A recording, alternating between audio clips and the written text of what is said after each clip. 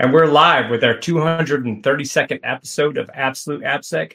I'm Ken Johnson at CK Tricky on X and Mastodon, joined by my co-host Seth Law at Seth Law on also both of those platforms. Seth, say hi. Hey everyone, welcome back to another episode. We're really excited to be back as usual. There's a lot to talk about. Feels like there's just a lot of movement lately in the security space. So always happy to talk about those sorts of things. We do have guests and other things that are coming up. By way of announcements, keep an eye out on our social media channels for CactusCon happy hour. If you're going to be in CactusCon or you're in the Phoenix area in a couple of weeks, February 16th or 17th is CactusCon. We will be doing an Absolute AppSec happy hour that is going to be sponsored by Redpoint, Dry Run, and I think Impart Security, if I remember right. Correct, Ken? Yep, we're actually meeting today about it, if I'm not mistaken. Yep. So we'll get that worked out. We'll get the details locked in. We'll post about it, put a sign-up sheet or whatever together. But would love to see everyone at CactusCon.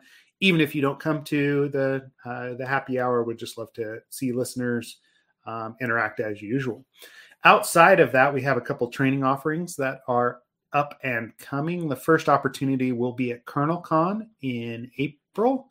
April 2nd and 3rd. Let me post the link here. This is a great place to actually go and I probably don't want to post our YouTube link. So that's for this was the wrong one I copied in there. KernelCon training, practical secure code review. If you have not had it, this will be the first real dig-in that we do on the AI and introduction to AI, using AI within a code review pipeline. Some of the stuff that I've been doing as a consultant and Ken's been doing at Dry Run, introducing some of those techniques to help speed up your code review process. The other opportunity is for anyone that is in Europe. So specifically Paris. We'll be doing DEF CON trainings in Paris, practical secure code review. This will be in April as well, later in April. But those are starting to sell out. So if you are interested, please jump in. If you've got any questions about them, hit up Ken or I in Slack. And we will, answer any questions that you have. The Paris training is longer. It will be 4 days. So this will be a more extended, more in-depth look at secure code review and using AI in this process and what other things that we can utilize there. I think that's everything from an announcement perspective. Ken, you have anything else that you want to add to that? LocoMocoSec announced they're going to be on. They're officially on. Wait, what's that? This I can't make that joke anymore because you went last time. So. I went. Yeah. And this time we're back in Kauai. Kauai, yes. Which is the good location that all of us loved. Thank you, LocoMocoSec, for choosing that spot. In any case, it's back on. Very excited. One track, if you're not familiar with it, like Seth isn't, there's a single track for the talks, and, which is nice because they're highly I never remember this word, and I don't know why. They're cultivated, curated. Curated, thank you.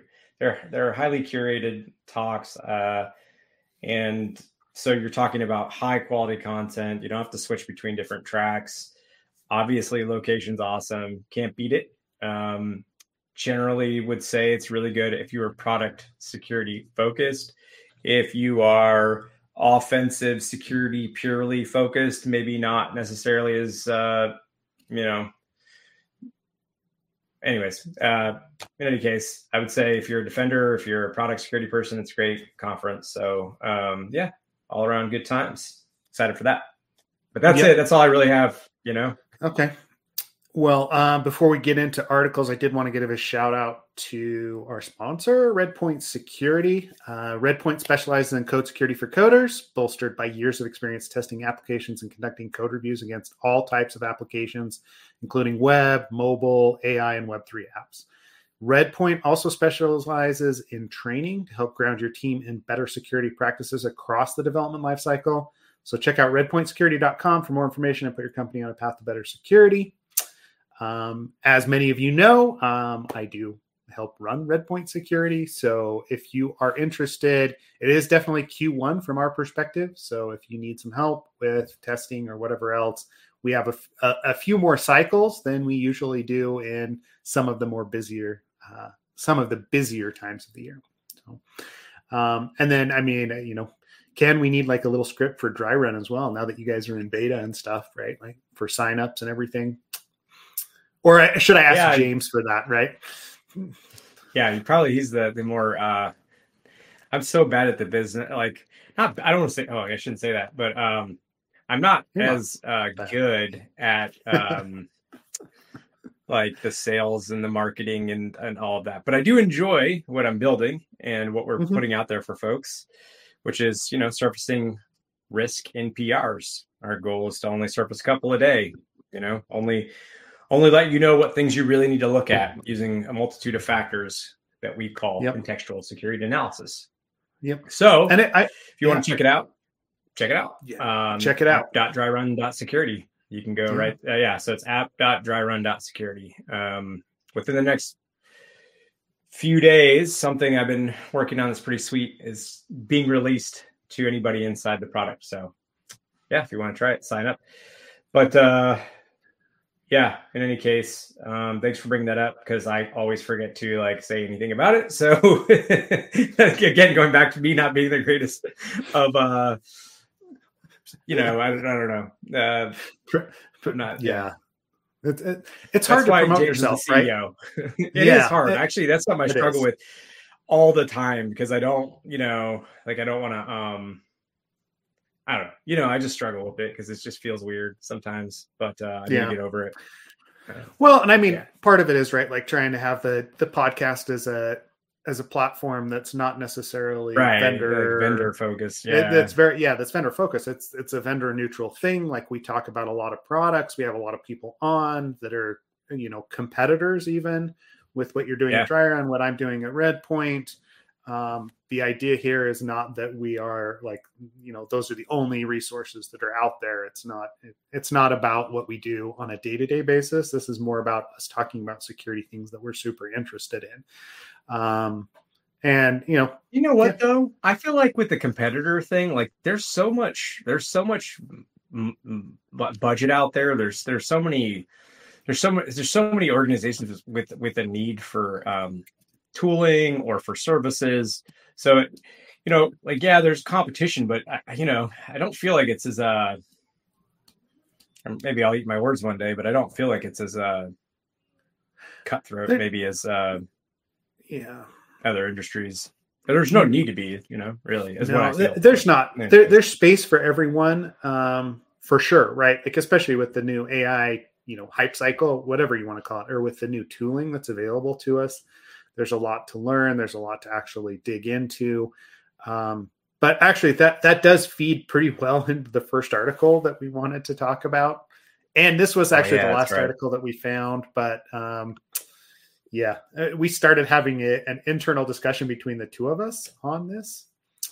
And so I'm just going to post it because it does feed into quite a few things that go into being a security professional, right? And I know you and I both have feelings on this, right?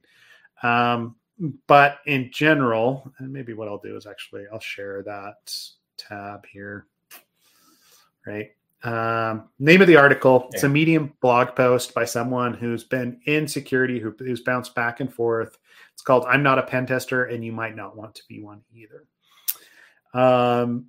It goes into his experience of bouncing back and forth between being a system administrator, like a Linux system admin or Azure or whatever it is that he does on a daily basis, and actually becoming a security consultant, at least for a little while, and his experience and what that actually translated to, right? Currently he's not, he works as he works in IT, but he's done things, right? Like saw the job market, 3 million cybersecurity jobs out there. A lot of them haven't been filled. And then, talking about what entry-level job is. At one point, he took a small pay cut to actually go be a consultant. But his experience was that it's not for everyone, right? It's basically what it boils down to. That when you have experience, it's a lot easier to go and find other jobs. Jumping in as a general, like, entry-level person into cybersecurity may not necessarily be what you think it is. Now, this goes back to my spicy take. I'm not sure. It was a couple months ago, and we were talking about training and conference training and what actually brings people in to do conference trainings. There's been discussions on the Slack channel about this as well. But his point in here is that learning what you learn in like the OSCP, at Hack the Box, at all these other places is not necessarily what you would do on a daily basis as a pen tester. Right. Yeah. And that and I think that's a more succinct way of putting it than, my like rant against all conference trainings. Right.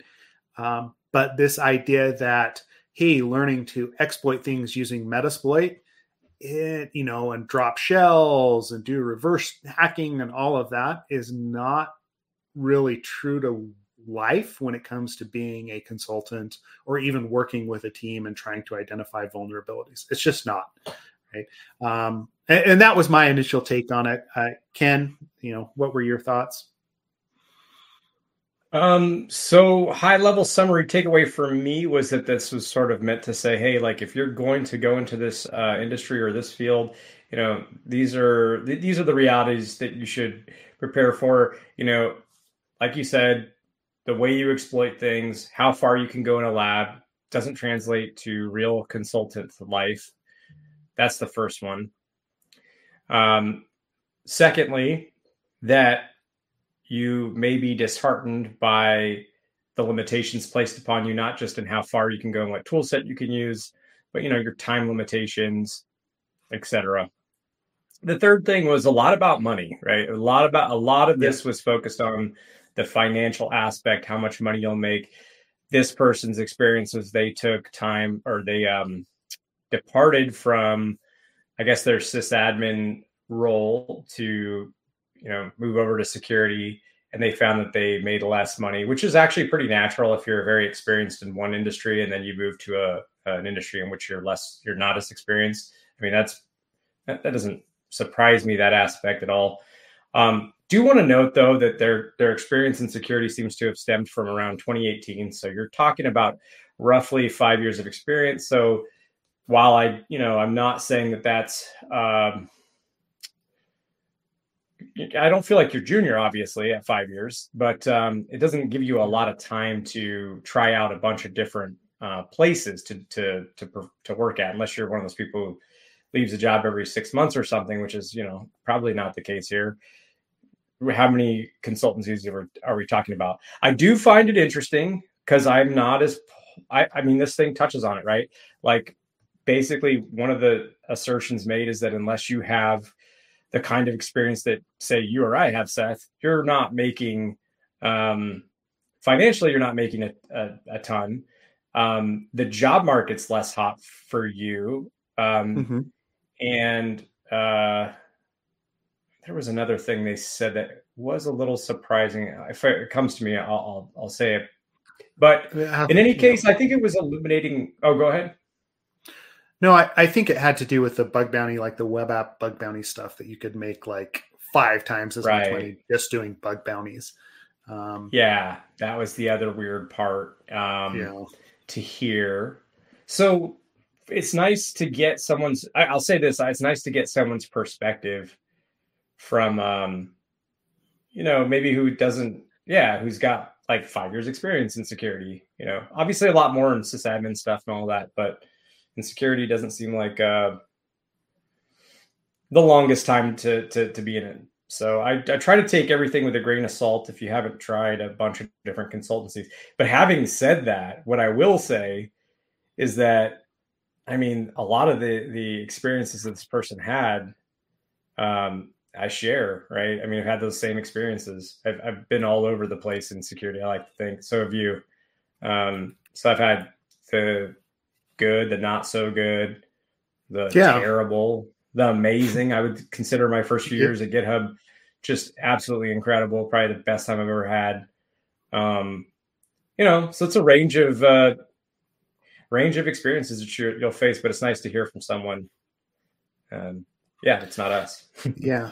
Well, and I mean, it's, taking out the whole like money aspect of, right, like, hey, this is right, like, you can definitely make more if you're more experienced as an IT person than you can as a junior security person, right? And specializing in a couple of things is actually going to pay better than others. But taking that out, the real world day to day of being a consultant is a lot different, or being a product security person or embedded in a company is a lot different than what's represented at most security conferences, right? And like, we have a tendency to gloss over this as an industry, but a lot of the research projects that people present, especially at the, at the big conferences, whether it be Black Hat or DEF CON or other places, the research and the exploit that they are actually showing and demoing in those talks is months and months of banging your head against a wall, right? And what they've done is they've proved to whoever supports them, right? Whether that is, Albino Wax with Portswigger, right? They pay him to be a researcher and to go and do this because they get signups and money for supporting him because they drop in and, are able to actually sell Burp Suite, right? He is a paid researcher. And expecting to have that level of experience or have that much time to actually dig into a product, an infrastructure as a consultant is just never realistic. And I mean, I know I talk about this all the time, right? Like, even in the course, is the amount of time that I have to do a code review is usually very, very limited as a third party. Because most organizations are not looking for 6 months of research to find some very nuanced vulnerability that I can, they just don't want to pay a salary for that long for the payoff that is there, because it probably doesn't exist for them. Like, they're spending, at that point, they're spending hundreds of thousands of dollars to protect an asset that's probably only worth, $50,000 or whatever it is. The trade-off just isn't there, which makes sense, right? Most companies are not going to do that. They're not in the market to make or to sell their product to the security industry, so they don't need to dump money into research in order to maintain that cutting edge, right? As opposed to, right, like, if they're in the medical space and they're doing research and building products that help like their medical mission, whatever it is, they'll probably put more into that research. And so you've got to take it with a grain of salt when you go to these conferences. What's being presented, the CTFs, right? Like, even the stuff like the, Portswigger Academy stuff is great, right? Like, or Burp Suite Academy, I should say. It's great, but they are very specific, very nuanced vulnerabilities. And 99% of what I see from a consulting perspective has nothing to do with what Portswigger and Albino Wax found, or James found, and they built like these modules in the Burp Suite Academy. It just doesn't, right? And so I'm with you with it. It's nice to see someone else talking about that. It makes me feel less of, okay, it's not just me that feels these sorts of things, right? Yeah. And I know I'm going off, Ken. Sorry. No, I think, well, no, I look back at, a lot of the consulting. I mean, the first consulting job I had for the, I always get these mixed up, for the private sector was with you at Fishnet. And the first thing that I was told when we went in there was like, was by Aaron Schultz, actually, who now is over at NetSpy, and you and I know. But anyways, Aaron sat us down and said, we've tried to get some of these uber hacker elite folks in there, and, they have terrible people skills. They have a hard time with the limitations pressed upon them with timing and scoping and everything. We want really smart people that can also behave, right? That can, yep. In other words, if there's a bit of a trade-off between the product, which is the human being slightly more skilled, or being very skilled, but also being able to work well on a team with clients, fall within the parameters of what they need, that's what we're going for. That's what works as a formula. This article sort of reinforces some of that notion. It's like, yeah, you're going to have to operate with, it's a job. You're going to have to operate within some parameters. That's just the reality of it. And I understand that if most of your experience came from CTFs, from labs and all that, that's going to be pretty jarring if that's your expectation.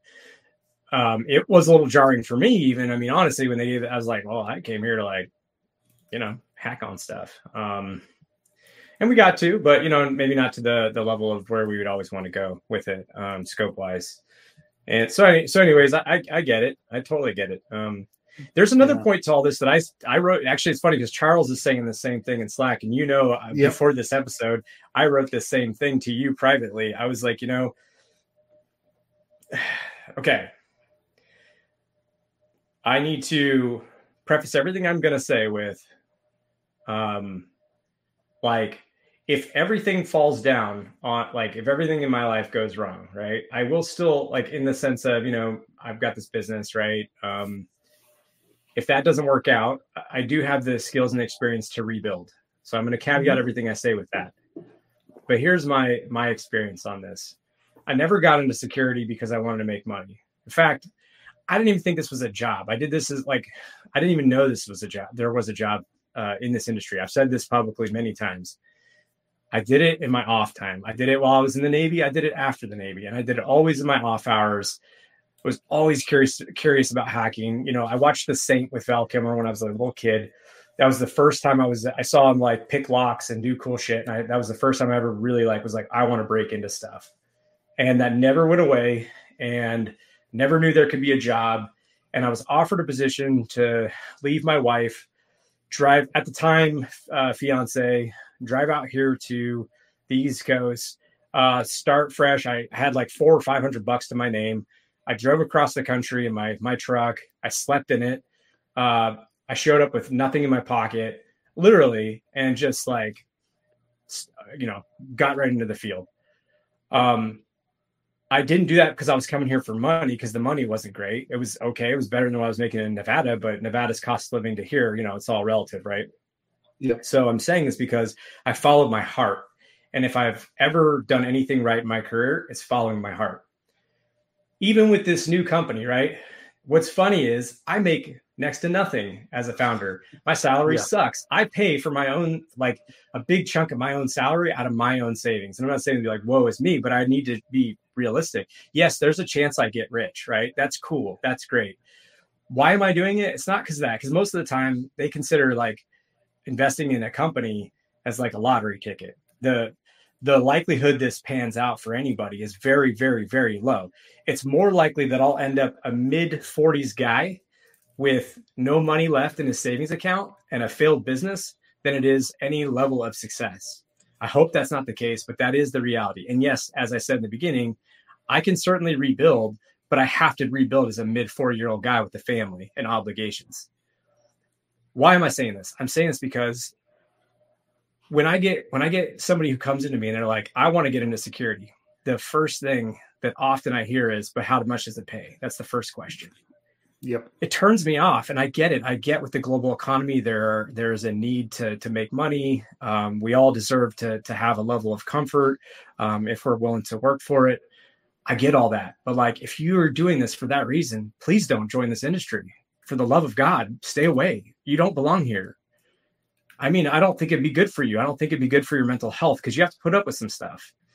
And if you're not going to get through it, I don't think, and you're not going to be good for anybody if you don't really love this field. So that's my passionate plea. Like, if you're getting in this just purely for the money, just please don't. Find another field. Yeah. Well, and I mean, it's usually pretty obvious too, right? Like, whether or not it's just a job or it's a passion, right? And hey, what I've got up on the screen here, right? Like, the expectations, right? As a pen tester, working 60 to 70 hours a week. It doesn't sound like he went to one of the firms that was like great at the work-life balance, right? And we've both been there, right? Like, we've been at organizations where it was great, and then we've been at organizations where they had very little they just didn't have any boundaries, right? And so, like, some of that is, yes, right? Like, some of that is mandated and, not necessarily mandated, but expected from different organizations. Some of that is just like, hey, we're passionate about this. I'm actually going to go take the time to figure this out because it's something that's interested to me. Charles did post something in there as in chat as well that's really good about like, right, like the whole concept of hacking is to explore the boundaries and create something new and possibly amazing, right? Like, it's the idea of, hey, I've found something that I'm passionate about that can also, like, pay my wage, right? And that's a great thing. But Ken, to your point, you're absolutely right. It's very difficult to, just be aware that that's what it's going to be. If it's not your passion, you're probably going to move on. And that's where you will see these people drop back out, right? You'll see them pick back up a different course,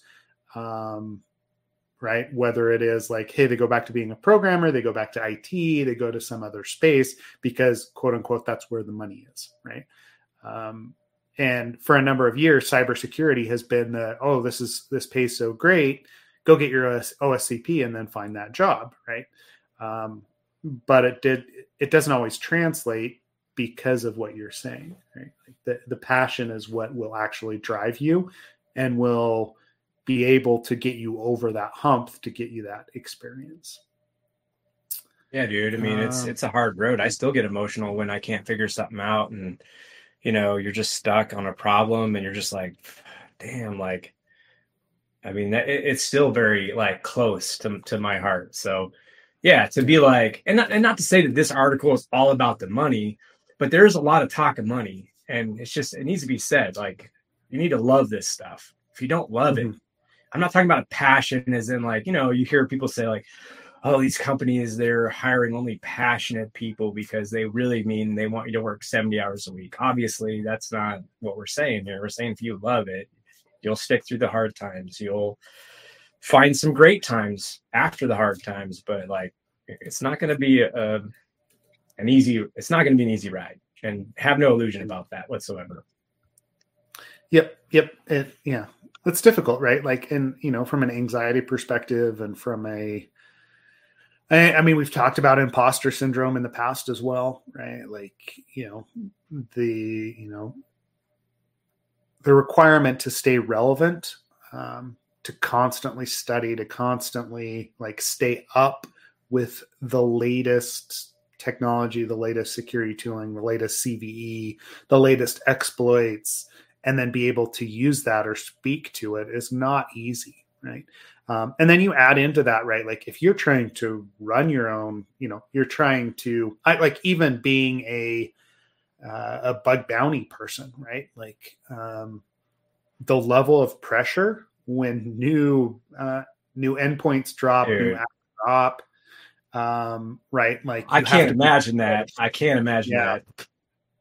I mean, because you and I both did that for a bit with a white glove version of bug bounty stuff, and we both were like, dude, I can't, unless like I focus on, even if I focus on this 100%, just there's might be times where I got to like go out and do something for an hour, run an errand or something. And you come back and it's like, boom, people are already submitting results. And now you're the dupe and you're not making the money. And it's like the level of, and I'm sure that they've got their systems for like knowing, I don't know. I'm sure there's like things like you kind of know with this company when they're gonna like release stuff, or maybe you're on a private bounty Slack with them or something, and so maybe you have that rapport where they kind of let you know, or maybe you even get advanced insight into that thing. But man, still, like you are like the second that new thing drops on the hook to go immediately assess it and be quick about what you find too.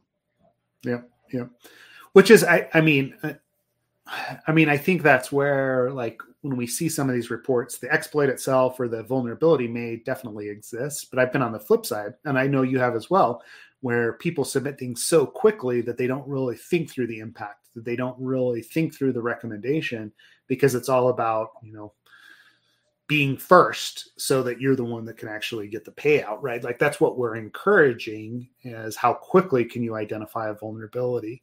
And now, the bug bounty platforms have done some things with private bounties, or, private programs, or invitations or events to actually eliminate some of that, right?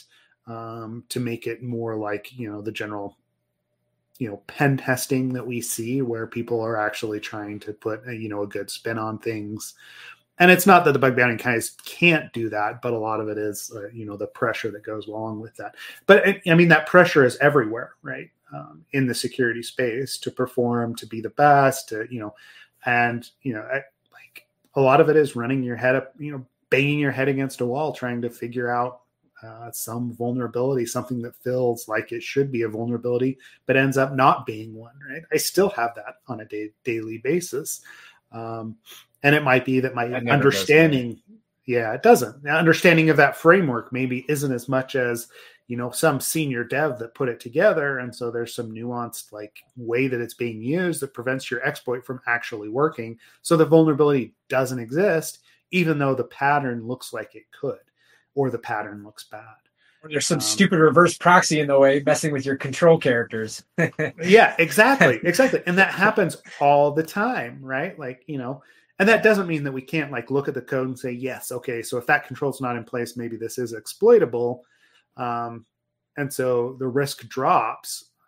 And, maybe it's just a recommendation rather than like a full vulnerability. That's fine. But again, the pressure is always there. And then, from our perspective now as well, right? Like trying to run a business, you've got added pressure of like the business stuff on top of that, and trying to, maintain this fine line. It's not all doom and gloom, right? By any stretch. And like, we're still here because we're passionate about it, right? And because it does provide really good things. And, you can make a living at it. But I don't think I would have stuck around if it was only about the money, right? God, no, dude. I've taken so many not lateral. I've taken step back salary wise, like at least 3 times that I can think of, just because the job was more interesting. Actually, GitHub was one of those ones. I was like, you know what? Now that ended up being very lucrative in the long run because we got acquired by Microsoft. Total accident.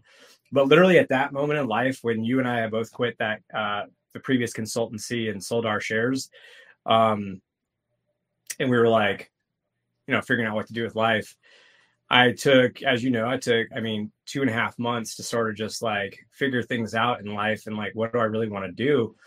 And it was like, well, it's either I want to do my own thing, which, I'm doing now, or I want to work at GitHub. Because I always loved GitHub, longtime user. I loved their culture, just everything about it. The product, everything was great. Like the people, the product, and I took a salary hit to go there. And luckily, like I said, it just happened to work out long term where that didn't end up being the case. But at the time, I was like, well, I don't care. I just want to work here, and I think that's okay. I think it's like, anyways, all I'm saying is like just. find something you love and try to go after it. And if you can make enough money to like support yourself, and if you have a family, support them, like, man, just do what you love. Yeah. What else is there? Yeah. Yep. Well, that's just it, right? Like, I feel like, and Charles did have a good point about, and by the way, the article said that at the end. We should give credit to the author. They did say that at the end. So, yeah. Charles did, he had a point in Slack, right? Like, best thing you can do is pick something and go with it. Trying to hop all over the place will burn you out. Right. And I think we've both experienced that as well, as, sticking with a specific technology, a specific, right, like interest, and then becoming the expert there rather than trying to be the expert across the board on all the different things, right? Pays off. Digging in is, cool. Well, I think that probably, yeah. Oh, that's a neat graphic. Ahmad shared in general. That's a cool graphic. I don't know how to say it. Ikigai, it's Japanese concept for making Japanese concept meaning a reason for being, and it kind of is a Venn diagram between love, good at, needs, paid for, and then it gets into passion, mission, vocation, profession. When those all converge, it's a reason for me. So, yeah, I think honestly, the funny thing in life is when I look back, anything that's ever happened that turned out to be really positive was usually the moments where I was like, fuck it, this seems cool. Honestly, that's the weirdest thing to say, but it is true. Like, I look back at anything that ever like really, I mean, hard work, of course, but that's just a consistent thing you do every day, or work ethic, whatever, consistency. But yeah. Think it's a pretty good strategy in some cases for me anyways. But yeah, okay, so what do we have up next? This is so serious of a conversation. We got to like palate cleanse. Really like, we need something silly or something. I don't know. Something silly. You want to talk about the NSA buying up browsing records, or I kind of do. Like, what the hell is that about, man? I mean, it's a real pivot from this conversation, but yeah. Let me see. What is that about? As if I needed less or more reasons to distrust any government, but our own government. Just, I mean, by the way, just so you guys know, because Seth, you don't live here, and most of our viewers don't live here, and where I'm living at now, it's pretty wild. Like in my county alone, they've approved over the next, I think it's like 4 years, for 33 data centers to be installed. A lot of these are, and they're on track for, I think, 70 in the next 20 years, they said, or 74 or something like that.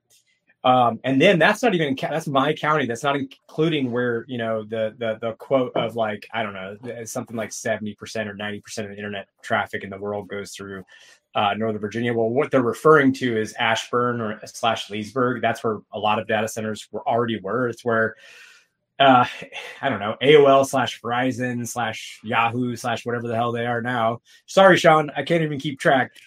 They had a campus out there. They closed it down. But why I'm saying this is like a lot of those data centers are, as you can imagine, not for like Xbox streaming services, right? They're for some spookier shit than that. And anyways, it's like all very tinfoil hatty on my side of the world right now. It's very weird. So Ken, are you putting a Faraday cage into your house now? Is that like the dude? I'm close. I'm close. You know me and my like. I'm not a conspiracy theorist, but I get it. Just a big old metal fence that goes up and surrounds the whole house. Yeah, dude. Exactly. Yeah. It's wild, but in any case, do you want to cover the summary of the article, or should I, or whatever you want to do there? Yeah. So basically, I mean, so speaking to those data centers, right? Like, I mean, we've always known that government agencies, follow internet traffic, right? Like they're looking at it, they're analyzing it. I mean, I'm out here in Utah. Like there's a data center that's down, that everyone suspect as being like an NSA or something like that data center because it went in like during one of the programs that they were building out when they wanted to do more monitoring. But same sort of thing. We've done this for a while, but it came out recently that the NSA is actually going to the various ISPs and actually purchasing browsing data, right? So you think of your, Comcast, your Verizons, your, large internet providers, and instead of, installing a device or whatever it is, they're working directly with the providers to just get a dump of the, the commercially available NetFlow data, right? Just like any other provider would, right? Or anybody else that wants to do internet research can go to these companies and get browsing data. Most of the time it will be at least like semi-anonymized, or that is the claim. But usually you can flip that back to, hey, I know where this person is coming from, like where they were attached, yada, yada, yada, right? Like what their browsing habits actually are, and pinpoint people pretty easily, right? And then it can even look at things like, through VPNs and other places, which makes you, wonder how else or what else they're tying that to, right? And I think that's where we get tinfoil hatty is we know that they're already tracing, network data across the board. So at this point, they have like another avenue of visibility into what's actually going on, because you do have places and ISPs that will break that that encryption chain. They'll do other things that allow the ISP visibility into what the user is doing as well. So it's just like this this mountain of, okay, how deep does this actually go? What is it being used for? Yes. What is it being used for? I mean, they're like, well, these are things that other foreign countries and companies can purchase. That's their like defense, and that there's no law against it yet. I want to be clear. They keep throwing that caveat in yet. But bro, it's like, I don't know, man. It feels like more weaponizing of government agencies against its own people. But again, maybe I'm just like a nut job conspiracy theorist or whatever, but it doesn't feel good at all. I don't know what else to say here. It just don't love it. This is interesting. So I didn't know this. FTC had banned X Mode earlier this month for sharing the location of Muslim prayer app users with military contractors. It's always that, especially because like I'm the weird thing with me is because I am ex-military, I'm always like conflicted between the need to protect with the need to protect also, just in a different way. This one's a weird one though. Here's my thoughts, like, because like this data, it's tied to the unique online ID that all of us have, right, for browsing stats, I would assume. But that data is easily linkable back to a person. They've shown that that's totally possible. And if you're the NSA, it's 100% possible. So really, I mean, this feels like you could actually pinpoint an actual individual's.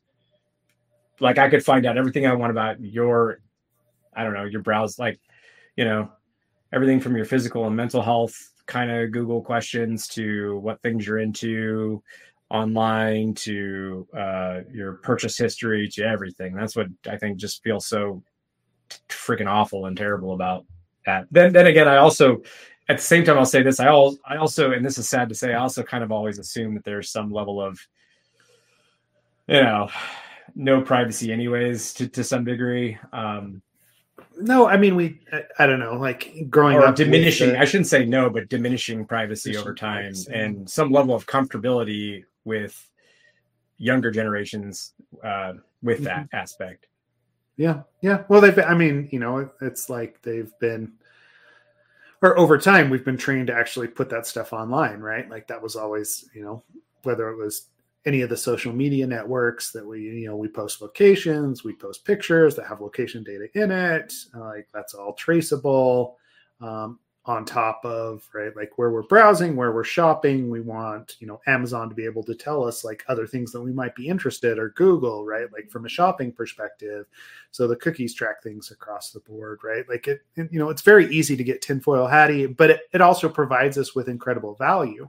Like we feed that into an AI, right? And the AI could actually like make some pretty significant leaps about who you are, what you are interested in.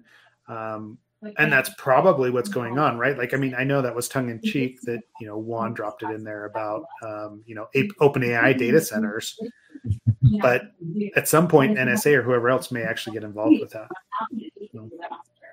Yeah. Yeah, probably. Yeah, for sure. Right. I mean, it's a scary new world there for Seth. Yeah.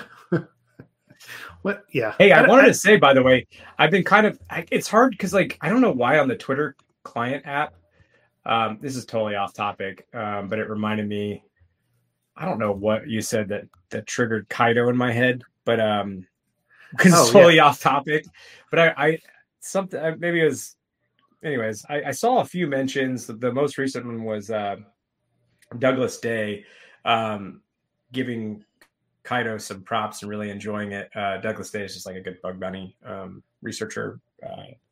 Worked with him at GitHub. Well, he was a researcher for GitHub. In any case, or on the program. Yeah, so it seems like I've seen a couple tweets where people seem to like it. So I don't know. That's just such non-scientific data. But since we had talked about it last time, I meant to make a mention before I forgot on this one that, yeah, there's been some positive feedback. I haven't really seen much negative. So that's positive. That's good. It's cool. Working out for the farm. Yeah. And I didn't buy it yet. I will, because it's like, I think $10 a month or something. Totally doable. Yeah. So I am going to try it, and I'll let you know what I find. Yeah, it should be interesting. I know we did, or I did demo it. It was probably 6 months ago or so, maybe even longer than that at this point, right? Like it was early days, and it is still considered to be in beta. I'm interested to see how it'll perform, right? Like it seems like in some of the Slack channels that we have, again, we're like switching topics quickly, but in some of the Slack channels that we're in, there's always this constant talk about we need a better proxy, right? Like, we should go build a proxy. And, it takes quite a bit of effort to get up to the level of what PortSwigger and Burp Suite actually is, or even Zap, right? Like it's not an easy transition. Yes, there's the proxy functionality, but as soon as you start talking about the scanning functionality, the repeater, all of the modules or the extensions and everything else that feeds into that, of course they don't want to reinvent the wheel, right? Like Burp Suite does not want to go back to ground one, right? Or PortSwigger or ground zero, whatever, right? Like go back to the very beginning to start over and to architect, what they currently have and what currently works. It's, from a business perspective, that may or may not make sense, which I totally get, but it'll be interesting to see where Kaido goes. And if it's able to actually crack in, because it does look, it looks pretty slick. Speaking of tools, did you want to talk about this one? Because I have not, this is the one article you sent over because actually I was reading Eric's include securities LLM security one. That was the last article I got to. So I didn't get to this link that you had sent over to me. Whatever. I don't even know what securecodebox.io is, but I'm pulling it up now. Go take a look. It's it's interesting. It is an OWASP project now, right? But I'm not actually, I have not played with it yet. I found this, it was just recently that it popped up in one of my feeds, right? But the idea is it's making it easy to insert security scanning into your CI/CD pipeline, right? So it's using Kubernetes, YAML files. It'll spin up, a scanning engine on one of the Kubernetes, or in the Kubernetes cluster.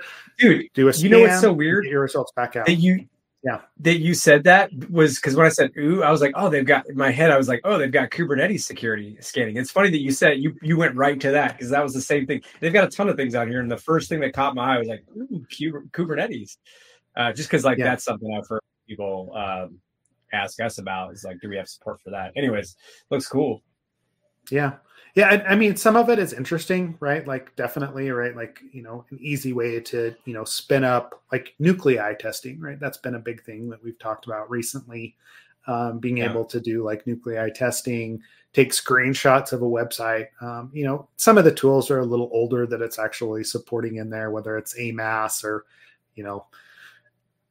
Nmap or whatever else. I mean, but WP scan or Zap, depending on what it is that you're trying to push into your pipeline, it's an interesting use case, right? Is, okay, instead of me having to go in, figure out how to automate installation of, get leaks, whatever it is, into my CI/CD pipeline, whether that's Jenkins or, Actions and GitHub, and then actually give me some results out of that, and then figure out where to put this. It's all just trying to streamline that process, right? Which is a super useful thing, right? Well, my take. Push. What? My take is that you should take in as many data points as you can, since it's not enough to just like rely on just like that's what our whole thing is about at Dry Run, right? It's like the CSA slide methodology. It's taking in a bunch of different types of considerations rather than just the output of like a SaaS, just one SaaS tool, or just Dependabot or something. I think it's like important, and this is what we talked about with Monocle, with the Chime folks when we talked about Monocle. I don't know if I'm allowed to say the two other companies that are doing this, because I don't know if they said to talk about it publicly. But after that Chime interview, I got reached out to by a couple folks who were like, yeah, we're also doing that. And I was like, well, do you want to come talk about it? And they're like, well, give us some time. So it's this new thing of like, taking in a bunch of different risk factors for like but most of those are focused on a repo, right? Which I like, is like, it gives a repo health. I wonder if this thing gives a badge like those things do, where it's like, here's your sort of health of the service or the repo. That'd be pretty decent. But in any case, having all these different types of tooling at your disposal, I guess the question will be like, how easy is it to set up and whatnot? Because obviously, if you want dev teams to use it and to get some benefit out of it, that's the one thing with security tools. It's always a little bit of a difficult thing to manage, especially if you're handing it over just to developers. The configuration aspect. Well, and I mean, honestly, this was a discussion actually recently at like our local OWASP meetup here, right? Like at Wasatch AppSec, because we were talking about self-service, right? Like developer self-service of security tools. Because most people that come to those meetups, they're like ProdSec or AppSec for an organization. There may be one of two guys, or they may be the only guy that's either in security or doing that, and they've got 100 developers or whatever to support. Hey, you've got a static analysis tool. How do you turn that over to them and actually get results back out of it, right? And make it effective is the problem, right? It's very easy for developers to take those tools like this one, run, and then be like, and to discount the results because number one, they may not be able to do anything with it. Two, it may not necessarily touch their code specifically. Three, it may have too many false positives, right? There's like so many like barriers to entry to using some of these tools that might be what you start to run into here. Now, right? Like if you're running something like SemGrep, you're probably better off than if you were running, find security bugs or something else like an older, static analysis tool underneath the hood with, secure code box specifically. But you've got to think through what that's actually going to be, where those results end up, and whether or not they go all the way back to the developer when it comes down to it. Yeah, and like that's one thing I do like about there's like three actually one of them's Ahmad, sorry, in our Slack, who was asking questions about, and I'm gonna probably butcher the name, but so there's Pixie, there's Mob AI, and then Ahmad's company, Corgia. Hopefully I say that right. Corgia, Where something like they're that. or Corgia, where they're taking a different approach, where like, and it's just for static analysis of code, right? It's providing, so like if they think they find something, they'll give you a suggested fix kind of thing. I don't know about Corgia's exact, but that's probably the way they're doing it, because that's how Pixie and Mob's doing it. Give you like a suggested fix on a commit, and then what's nice about that, I guess, is that even if a developer chooses to not take the suggestion, at least they have an insight into like how they could. It's the same thing we've talked about when we give reports to people, and we try to give, as specific code fixes to their code base as possible, rather than generic advice. And then that tends to lead to things getting fixed quicker, because like at least you now have it may not be, they're definitely not going to take our code and run with it, but they'll at least be able to implement it. They have an idea of what we're going for there, and they can implement it in the way they choose. So that's probably the best approach that I've seen, because it is very difficult for, it's just time will tell of handing results over to a developer and expecting some kind of wonderful outcome. It's like, nah, it doesn't usually work out great. It's not as a human being, because we can give like, here's reproduction steps, here's likelihood, here's, I can chat with you about it, but it's like more of an automated tool from an automated tool perspective. Yeah. Well, I mean, and that's always been the goal from an AppSec ProdSec perspective, is how do we automate, like the person, right? And I know you guys are, moving into this space with dry run and using AI for some of the pull requests and how things are happening. But that's always been the goal, is how do we take what you and I know and what we've experienced and actually codify that and automate it so that it's available to more people, right? So we enhance the advice. What's wrong? Sorry, I thought, my bad. I was not muted. I saw Sneak is going for IPO from Juan, and I was like, huh? I didn't know that. Sorry, very visceral, like, huh? What the shit? No, I didn't know that. That's awesome. Sorry, I didn't mean to distract. I myself got distracted. That's what happens when I read comments. Yeah, no worries, right? Like, yeah, the fact that we have 420 people in Slack now, right? Like that was the other comment that was going around today. It is. Sweet. Let's see. Yeah, I don't even know anymore, man. Like, give developers the access, right? Yeah, give them the tools, let them figure it out. Like most of them are pretty smart, right? But then just be the resource that they need as they move through it. Cool. Let's see. We're about at time today, Ken. I don't know if there's any of those other articles you want to pull. I do, because the LLM security against prompt injection is cool. Because like right now, I'm trying to figure out the best ways to secure our own, just be very, again, transparent, maybe to my own fault, but I'm trying to also like put a bunch of controls into place to prevent not just prompt injection, which is what this is about. Here, I'll just put the art. Oh, you already put it in. I just did. Yeah. I'll drop it in there. Cool. And Juan dropped an article about the Sneak IPO bit too. So if you're in our absolute apps, like, or if you aren't, you should go on there. And there's like a lot of, actually, for anybody that's listening and you haven't gone in our Slack, you really should. There's a lot of smart people, smarter than us in there, who share a lot of useful things or give their advice when you ask a question. So great group of folks if you haven't joined that Slack. In any case, so this is really cool. Include Security put out sort of a guide to preventing and basically how the offensive side of it, with some guidelines and some prevention techniques. I got into halfway into this article, so I wasn't able to get all the way through.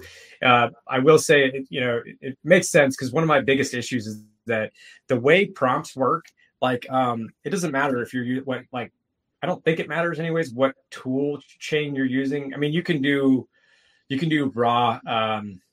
You can do raw strings where you formulate, the different prompts. If you're not familiar with AI stuff, you have a system prompt. You usually have a AI prompt, a user input prompt, or it goes by different names. So the most common one I see is system message or system prompt, user prompt, and those come together and they're essentially interpolated into a giant string that's sent off as a prompt to an LLM. Mm-hmm. Obviously, we know what happens when you interpolate or concatenate string values. Yep. So it very much falls in line with what we're used to seeing in security. All the various stuff that we've dealt with in AppSec, it's all 100%, just like it was in Web3 last year. It's here too with AI and LLM stuff. It's very obvious as you're writing it, scary as shit. I mean, I was just talking about this on Twitter. Like one of the things that makes me the most nervous, because like Robert, who I used to work with, he is on the red team at GitHub. I put out on Twitter, like, man, it's very, very scary, like how comfortable all these libraries are with including a million other libraries that all seem to download files at invocation. So what I mean by that is the first time the program runs, a lot of these download various files to include like model files. A lot of that's for doing like embeddings, right? So you can embed in vector format into a DB, a specific floating point integer vector format, and then retrieving that back out to write it and then append it on as context in the form of a string document as context into your prompt, which by the way is another place that you're injecting some data that's coming from a secondary location, right? Those files to do those embeddings, you have to download those model files so you know exactly how to create or what format to store that to generate that data into and store it, right, and then read it back out. But it's just nuts because every time you go to invoke like on that first thing, but I say that first run on like a Lambda on like a serverless type thing, that's every time you're downloading. Yep. I mean, obviously you can cache, obviously you can get around these things, but what bothers me is the comfortability of just having a million dependencies that you don't like. To give you perspective, I included a few libraries and immediately it jumped up to a 6 gig Docker file. What the shit? Like, that's not okay. And it's all these little, anyways, he had asked me, he's like, are you concerned just from like the like on Twitter, like the aspect of downtime, or, cause that's true. Like if those files aren't there, that server has issues. Now you're down. And you can get around that with caching, and you can get around most of the caching. It's the level of comfortability these ecosystems have with just including all these things. And then why I say that too is that if you go to these popular projects, because they're usually trying to either get funded or they're just trying to be the best product on the market, they're just including these PRs at like a breakneck speed. They just, I mean, it is like I don't know how much review these are actually getting, to be quite honest. So all of this just, I see it. And then, with Hugging Face, the LLMs that could have been tweaked and re-uploaded because they found like 1,500 valid keys just stored all over the internet, and mostly on like places like GitHub for authors that are uploading LLMs. Just all this kind of stuff, man. And then this injection being kind of built into the way it all works. It just, it's scary. Like I love AI stuff. I think it's a very useful tool, but it's very early days. It's very greenfield. A lot of people are struggling with just even figuring out. It's obvious from what you see on the internet. A lot of people are just struggling with basic parts of integrating into these systems, let alone thinking at a higher level. Like I kind of have to, and like include security, and a lot of other folks on our community it's like thinking about how to secure that. That's not even, dude, just figuring out how to make this stuff better and work right and give, observability and all that kind of stuff. That's top of mind right now. Forget security. So you're seeing all like the warning signs for just it being a really, really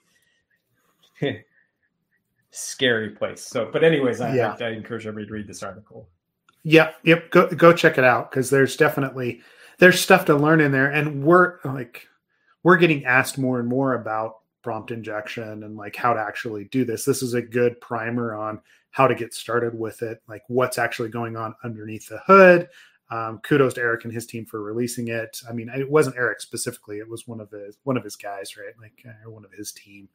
Want to give they list all the people Abraham, at the bottom, yeah, Abraham King, one of his managing consultants that actually released it. So great resource. Go give it a read, and then maybe at some point we can get Abraham or Eric or somebody on to actually talk more through it, because it could, it'd be an interesting discussion. Sweet. Well, thanks everybody for joining today. I know we've covered quite a bit. I know we, dove into a lot of like disparate topics today. That's how it goes sometimes. But join Slack. Let us know if you're going to be watch this space for the announcement for CactusCon. If you're going to be there, come say hi or let us know. Watch for the sign up. And yeah, I think that's everything for now, Ken, unless you got something else. Nope. Thank you all. Thanks, everyone.